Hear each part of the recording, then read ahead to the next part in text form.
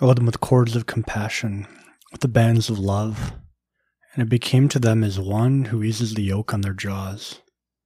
And I bent down to them and fed them. I have to say, not one I'm familiar with, to be honest, dude. When you told me which one you wanted to read, and you told me to Google it so I could put it up on my phone, I spelled Hosea with a J, like he was Spanish or something. So that's a little embarrassing. And then I was like, wait a second, that doesn't sound right or spell right. So, in any case, what made you pick this one, dude? Yeah, that's funny. With Hebrew letters, it's like the H and the J, they're all over the exactly. place. Like Jehovah is, that's all Greek total misnomer. But no, I came across this in 5-day silent retreat we did at CYE earlier this summer, and Father Matthew Alexander from the Archdiocese of Chicago, he led me on the retreat, and so we met every day for about an hour.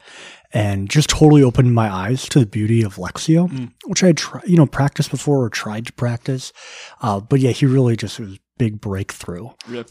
Imaginary prayer of, Ignatian spirituality, and then, just Lectio. And this was one of the ones he suggested and that just stuck with me through the retreat and then even to this day. Yeah, there's like dichotomy here, like the cords of compassion, bands of love. Yeah. Because you wouldn't necessarily associate those words together. Relate them together, sure. Yeah.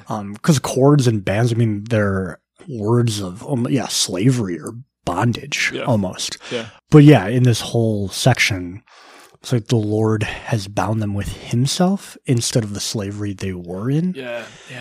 I don't know. I just constantly think about that lately. That like we are going to be slaves to something. Yeah. Like we're human beings. We're not made to be our own ruler. And so we have to pick something to be the slave of. Yeah. And obviously, the correct one is the Lord. Yeah. But so many times we pick slavery to so many different things. Yeah, to base passions or whatever it may be. Yeah, things that are always fleeting. Yeah, that's a good point. Right. And so this passage is like he's leading them out. And then at the end, he eases the yoke, feeds them. And then it goes on to say, how they forget who taught them to walk, who fed them. Mm-hmm. And they turn away from him, and then he draws them back again and again. So, just in my own life and salvation history, there's just so many ways to look at it. Yeah, and I love the point you brought up, too, of how he has the kind of contrasting points, right? Cords of compassion, bands of love. And those things are definitely interesting. But when you bring it into the context, like you said, of the slavery, right, to be slaves to something, and Paul talks about this in a lot of the epistles, right, to be slaves of Christ. Yeah, I think it's just being united or bound to something, right, serving a purpose, right? When we think of slavery, and obviously there's all kinds of negative context around slavery, but for the purpose of this show, we'll avoid talking about the larger topic there. But just in terms of what that means is obviously to serve something. And what better thing, obviously, to serve than the Lord, but love itself. It doesn't make any sense to me to have these things that we serve that are of the world. And then what do those things give us in return? Is nothing, right? I think in the proper context, if you think of a slave and master, which is in the proper context of the Lord and us, is that the master, who is the Lord, gives us everything we need. Like we're just doing the work he asks of us. In this case, sometimes the work can be difficult, but it's always good work too, right? Because it will always bring forth something beautiful from the Lord, right? That he's asking of us, and he knows all, right? There's always that image of the Lord knows everything he's asking of you, even if we don't know exactly what the end result will be, right? He does. And so it's just placing that trust, like you said, of, okay, am I going to cleave to him? Am I going to unite myself to him in the cross, right? Because you think of that image of like being bound to him in the cross. It's like, whew, yeah, dude, tied. Oh, man. Yeah, exactly. Yeah, so it's frightening. Yeah, and as you said, like the world presents so many other options, and they are appealing. Like they're like shiny objects, but I think we're all very aware of how quickly they fade, and how disappointing they are very quickly. Don't you feel like it's funny? I shouldn't say I don't get. Like I do understand it. I think it's more just from the general context. So like think of the things maybe now or before that you were, for lack of a better word, like a slave to, like dumb things. Like for some people, it's alcohol. Some people, it's something trivial like video games. Other people, it's other addictions, right? But like, you know how dumb those things are. And that's what makes it so frustrating. Is like, it doesn't bring forth anything good for me, right? It's always just like this temporal gain. It's like, oh, dude, it's just so frustrating. Like be stuck in that cycle and to recognize it and not being able to pull yourself out of it. Yeah. Yeah. Not even addiction sometimes. Like the smallest things can just fill our minds and become like these little obsessions that we just spend all day thinking about. Yeah. And then you look back in the day, I'm like, oh, I could have been like talking to our Lord or, you know, doing something productive. Yeah. And there I was like, I don't know, recently for me, it's been hunting. I've never been a hunter. Love to see it. And so, you know, it's been a great leisure and like really good in other respects. But then so easily it becomes like this really good, healthy thing to get outdoors in nature. Talk to our Lord in that context. But then, you know, I'm like, I should be doing homework right now. And I'm like, you know, scouting duck ponds. Yeah. So, it's so easy to just get pulled off track and because we're human. Dude, that's always it too. Or like usually at the end of the day for me, it's that feeling of like, you just kind of want to, especially after like a long day of work. I'm sure the same thing, long day of class for you, right? Like I just want to like veg, dude. That's always like the classic, like the actual version of Netflix and chill, not the one that, you know, society is taking for itself. You know, and Annie and I are not like Netflix watchers, to be honest, or even big TV watchers, but there's something nice to be able to sit and maybe I'm doing Christmas shopping, right? Or I'm doing shopping for somebody's birthday, or I'm just checking in on even like I love reading like the political news and stuff like that, right? Right. Oh yeah. And I don't think there's anything objectively wrong with that, but it's like you said, where it's just these things of how am I spending my time, and those are objective time wasters, man. And you sit there and you realize like, I could have been praying. I could have prayed a rosary in that time, or I could have even done some reading, like a good reading of like a good book or something like that. These like the things you do are like are these forming me in charity? Are they forming me in the ways of the Lord? Are they preparing me for heaven? In most cases, the answer is no, right? Yeah. But that's also like part of that's the human struggle, right? Yeah. So you try not to be like as hard on yourself, but there is definitely that constant tension. And they fill you up, like reading a good book. Like after you read a good book, you're never regretting that. Yeah. And with so many other things, it's just unfulfilling in the end. Yeah. That's what I said. Yeah. There is something about accomplishing, and I don't know how you are. I'm one of those people that when you finish a book, like, sweet, I made it through that. A lot of times, so I won't stop and like reflect on it. Right. And think, and there's some books you're not going to like reflect on, right? It was, you know, just a book you picked up at the airport on a trip or something like that. But if you're reading, I haven't made it all the way through the Confessions, for example. But if you're reading like Augustine or Church Fathers or whatever it is, like, hopefully good stuff. Very often I was like, I knocked that out. Done. What's next? Accomplishment. You know? Yeah, exactly. And that's like what it is these like almost just like check boxes, right? Instead of, I only finished half of that book, but what I've taken from half that book has been maybe not life-changing, but has helped form me into a better man. Yeah, you know? Totally. And how often do we do that? You know, even with it, like you said, the kind of banal things of looking up duck puns, right? You know, which isn't bad, but when you're out there, are you taking that time to also appreciate, like, thank you, Lord, for putting me out here, right? For allowing me to experience this, like in nature, and you know, shoot some birds, for the next duck. Yeah. Somebody recently advised a different way of reading books, because when I look at a book, it's a job, right? It's a task to accomplish. I'm gonna go from cover to cover because that's how you read a book, right? Yeah. But they're like, no, you should look at the table of contents and kind of pinpoint what you want to get out of it, because nobody has time to read every book, every good book. There's so many good ones out there. Yeah. But so to target and kind of skim through and then focus and really chew on the parts that really speak to you, and maybe go over and reread instead of just looking at a book and like read cover to cover. And then, in a couple of years, I'll forget what it was about, you know, and then somebody will be like, oh, you read that book? I'm like, yeah, but I forgot the details. Yeah, dude, that's so true. Well, and I don't know how you do this, but sometimes, or I've been trying to do this more, is take a pen, like underline stuff as I'm going through. Yeah. Because for whatever reason, and this might just be like anecdotal, but I feel like I remember stuff better when I'm going through books, like underline it, because you're taking the time more to actually stop and read it. It's active. Do you ever have that feeling where you're just like sitting there and you read a paragraph, you're like, I didn't take in any of what I actually just read, because you're thinking about something like totally unrelated. Something else. Exactly. What's for dinner? Yeah. No, I got to start doing that, because I've always been not a fan of writing in books, just because when somebody else does that and then you read it, you're like, oh, this ruined it. Yeah, I wouldn't have underlined that. So I've tried to take notes separately, but that doesn't really work because you forget your notebook and stuff. Exactly. So I like the underline. Yeah. And I don't even know, sometimes I don't even like make a note in the margin sort of thing. It's just underlining or circling something that's meaningful, and I can find it. Yeah. Go back. And I think, you know who Eric DeMuse is? Absolutely. Yeah, Chesterton. I attended one of his talks at Inheritance. Yeah, it was interesting. It was being on his talk was kind of like being in like a high school English class again, which for me was awesome. I love English. But it was funny sitting there and hearing him say, read a book twice, or like read a good book twice. Because the first time you're just kind of getting the feelers out there, seeing where everything is, getting, you know, an idea in your mind of what things mean, whether this is fiction, nonfiction, whatever. It's like the second time though is when you're picking up so much more. Or just like, you know what the context is. Now it's actually time to dig deep into it. So I started reading 1984 again for the first time in a while, which is a great book. And I remember really liking it when I read it, 5 years ago or something. But I'm like 10 pages in. That's all I made it in. And it's just like every time you stop, you're like, oh, wow. Yeah, this is like current times. Like, yeah, this is interesting. This is interesting, right? So, yeah, it is cool, and it's a good point. It's just we don't ever have the patience, or at least speaking for myself, you don't have the patience to go back and do something twice, Right. Because you already did that, right? Yeah, exactly. Yeah. It's just, and that's like the manly thing, dude, is to just say, well, I've done this.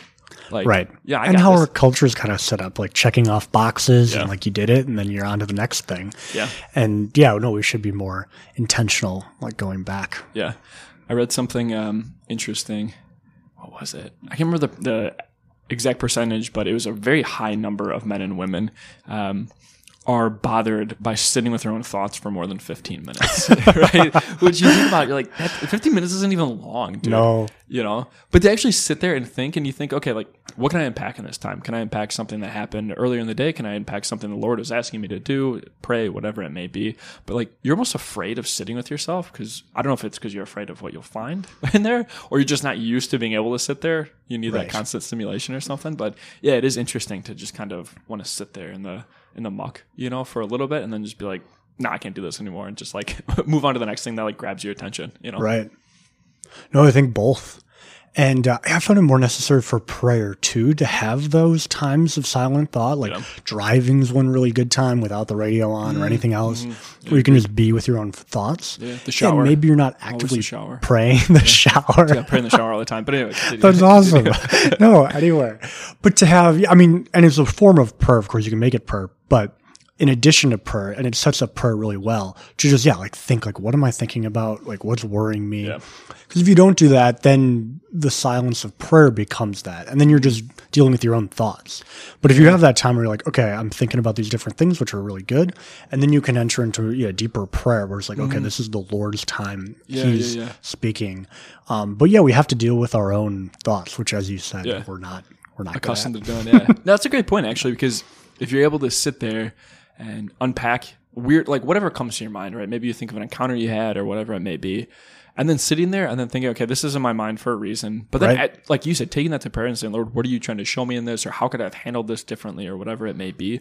I think we're just very prone to think, whether it's like a bad interaction we had, be like, oh, screw that guy. Or, well, whatever, I'm done with that. What's for dinner? Like moving on to like the next thing. But yeah, when you're able to enter into prayer in that thought process, I think that's when you're starting to get a little bit deeper into what the Lord's asking for us, which is good.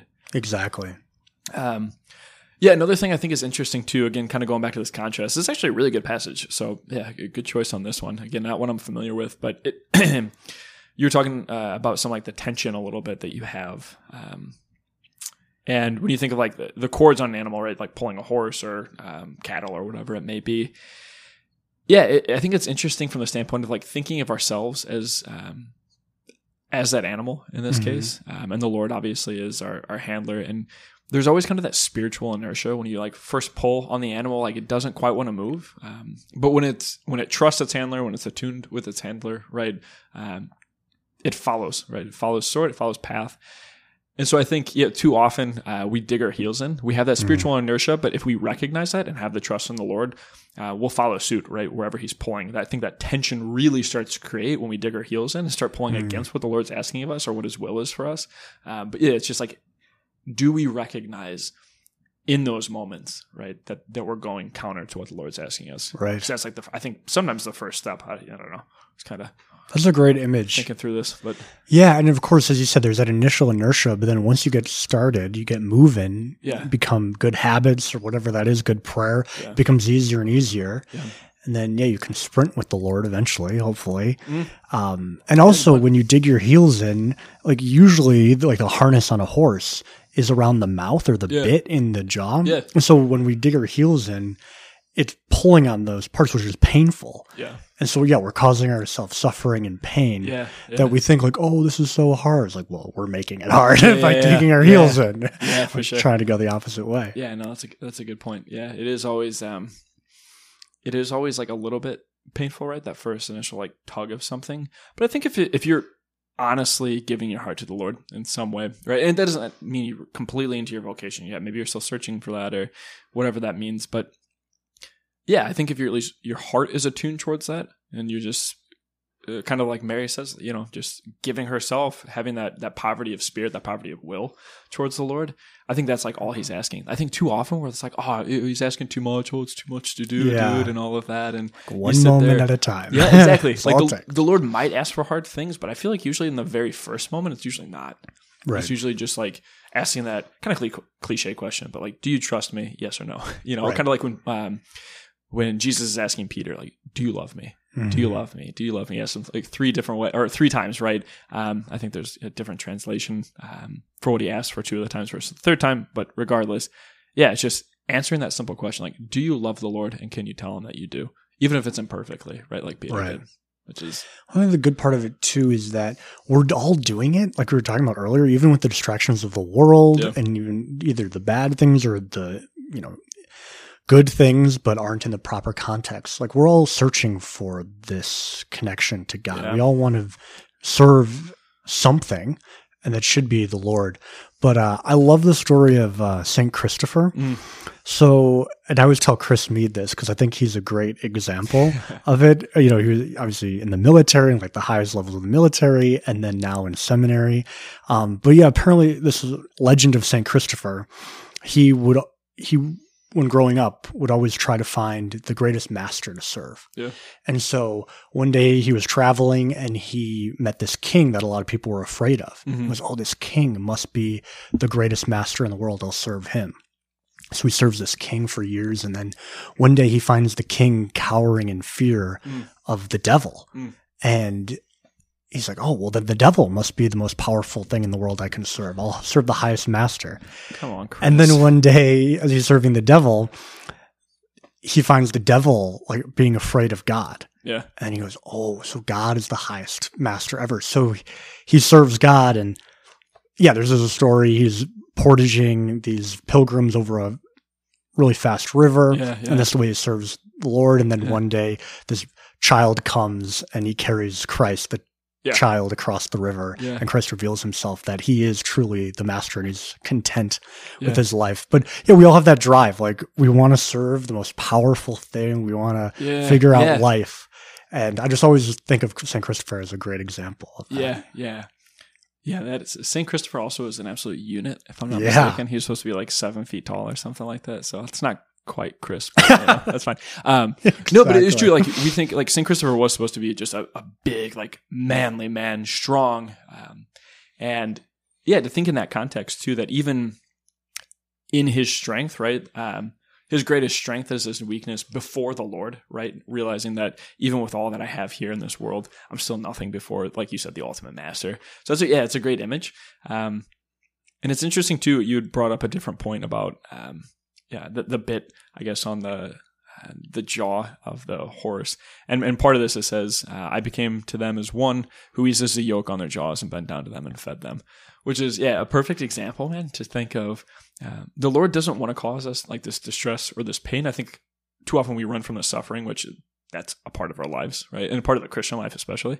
But yeah, I think there is a natural just receptivity towards the Lord, and that usually imbues us with more strength, right? You look at like St. Christopher, like you said, he was able to carry the Christ child. And I think in that story, I think he becomes like heavier and heavier and heavier on St. Christopher's back as they go across the river. Right. Yep. And he still pursues to the other side, right? And yeah, it's just a beautiful image to realize that like the Lord's not actually trying to drown him in that. Mm-hmm. He's just trying to say like, do you have the strength to walk alongside me? Mm-hmm. Right? And it's always said, and it's cliche, right? But it is true that the Lord will never give us a cross to carry that we can't do on our own or with him at our side, right? Helping us carry that. So yeah, I think in a lot of cases, too often, it's just pushing back on the yoke that we've been given instead of just letting him ease some of that burden, right? He's like, just come alongside, I'll pull you along, But it's just, it's easy for us to push back in those cases too much. Yeah. And we're told so often, like, we shouldn't serve anybody. We should only serve ourselves. And so that's what I love about St. Christopher. He recognizes that he needs a master. Yeah. I think we've all been there. I mean, I think we all in our heart of hearts are like, if somebody would just tell me what to do. Yeah, dude. Yes. We don't know what we're doing. Yeah. I love Sister Miriam's line for men. It's like men think 3 things. They say, I'm alone. Mm-hmm. I don't know what I'm doing, but I have to get it right. Yeah. Like we're all looking for that leader. I mean, it's like, people, I think, buy into different celebrities or different people that they follow is because we're all looking for the answer. Yeah. And we know we need it from not only ourselves, but other people. Yeah. But it's who do we follow? Yeah, good point. It's interesting if you think of, there's like little tedious things maybe you've never done before. Maybe you've never like smoked a cigar or lit a pipe or, I don't know, open a bottle of wine. I'm just thinking of like, things that maybe like some people wouldn't have done before. And I feel like way too often, or at least speaking for myself, like, I'm a man, I should be able to figure this out. How hard can it be? Instead of just asking somebody like, hey, how do I do this? Yeah. Right? Like, can you show me? Can I come before you, right, in my ignorance? And not like bad ignorance, but just I'm ignorant to this topic. Can you show me how to do this? Like, do we do that for the Lord, like you said? And I know for myself, like when I started smoking cigars, it was like, well, I think I should just clip it off like right around here. And people are like, no, you're going to ruin the cigar. Don't do that. Right. But it's good to be around like people you can trust and good friends, obviously. But as men, like you said, too often it's like, I got to get this right. And it's like, you don't, right? As long as you're making that effort and allowing the Lord to like guide you in that too. Right. No, and maybe that's a good way to start, to develop the habit for asking the Lord for those things is to ask other people and other guys. And that's way better than learning about, I don't know, online or like reading an instruction manual. So nobody wants to do that. No, you want to learn from another human being that's like telling you vocally, showing you there, and that builds relationships. Like that's how men build relationships, is working on things together. And exchanging grunts, not really even talking, just like, exactly. Like embarrassed. Yeah. Communicate is all we need to. Yes. There's a lot there.